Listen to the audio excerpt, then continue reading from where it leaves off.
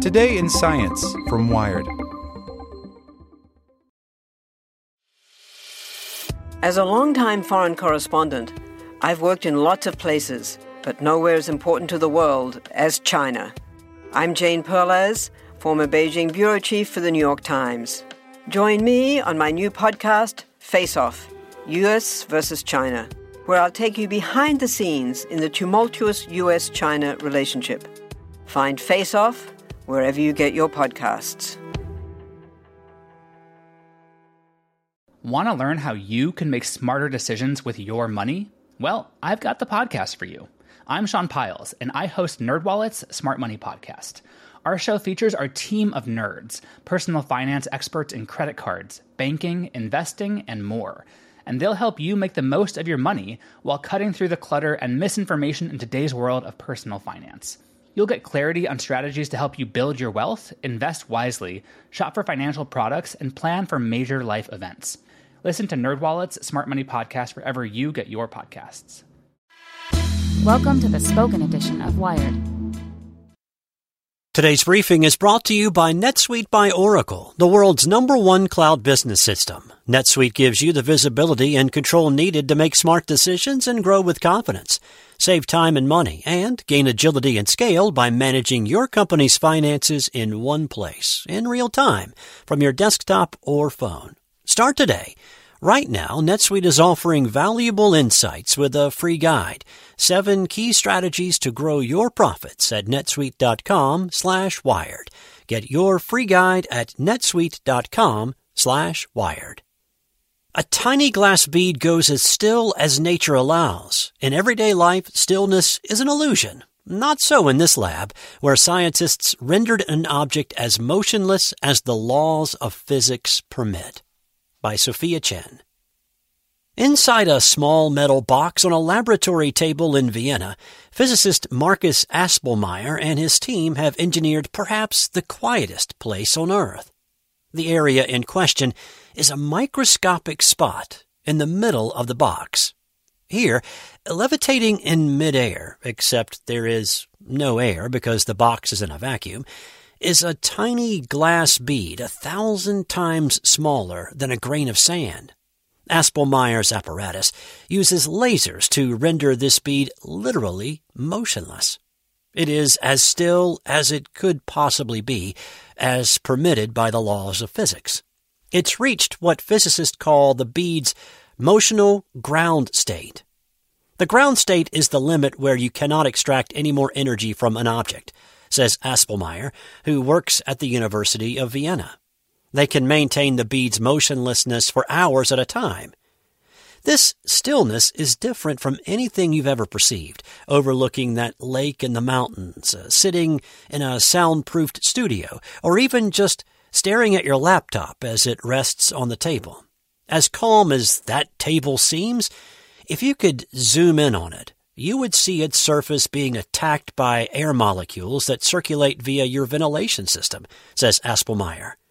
Look hard enough, and you'll see microscopic particles or tiny pieces of lint rolling around. In our day-to-day lives, stillness is an illusion. We're simply too large to notice the chaos. But this bead is truly still, regardless of whether you are judging it as a human or a dust mite. And at this level of stillness, our conventional wisdom about motion breaks down as the bizarre rules of quantum mechanics kick in. For one thing, the bead becomes delocalized, says Aspelmeyer. The bead spreads out.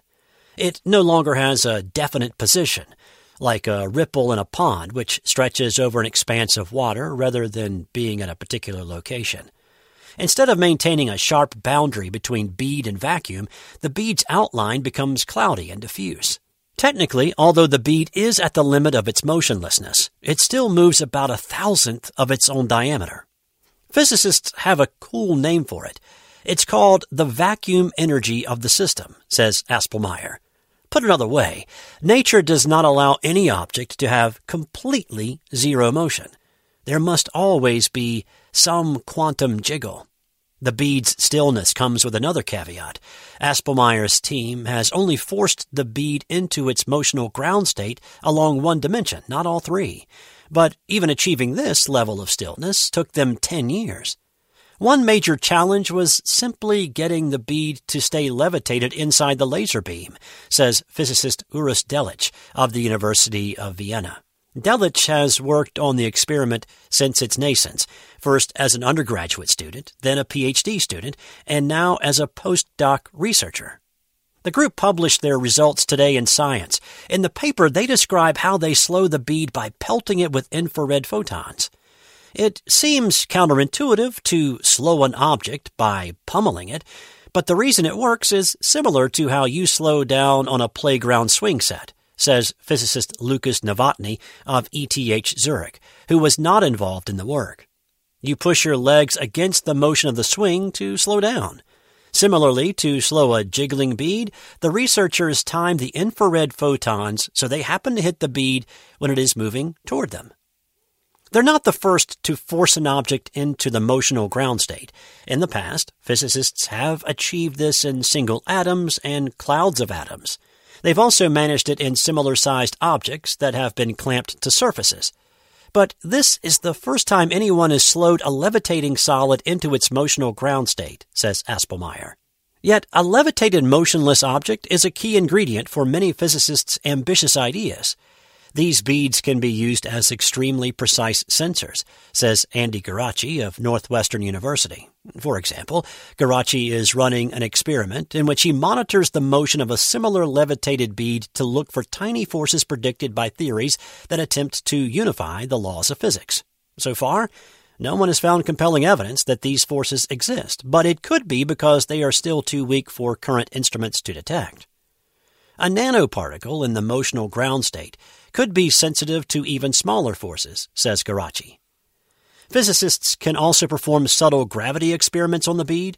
Both Aspelmeyer and Novotny, whose groups have been working on parallel projects for the past decade, are working toward an experiment in which they drop such a bead and observe what happens. Theory predicts that when they release the bead from the laser's levitational hold, its fuzzy outline will spread further to become an even larger, more diffuse cloud. They think they can make the bead actually become a quantum superposition of two different beads in two different locations. One of their goals is to understand the trajectory of specific configurations of this cloud, nay, bead, as it falls. The results of such an experiment could offer ideas on how to make the theory of quantum mechanics compatible with the theory of gravity. But Aspelmeyer and Novotny anticipate that these experiments will take many more years to achieve. One major difficulty is that measuring a quantum object inherently alters the object. This is the central catch-22 of quantum mechanics. By looking for information about the bead, you destroy that information. The researchers will need to develop a technique to follow the bead's behavior without watching it. The broader goal is to measure where no one has measured before, says Novotny, and creating this tiny, serene bead is their first step into the unknown.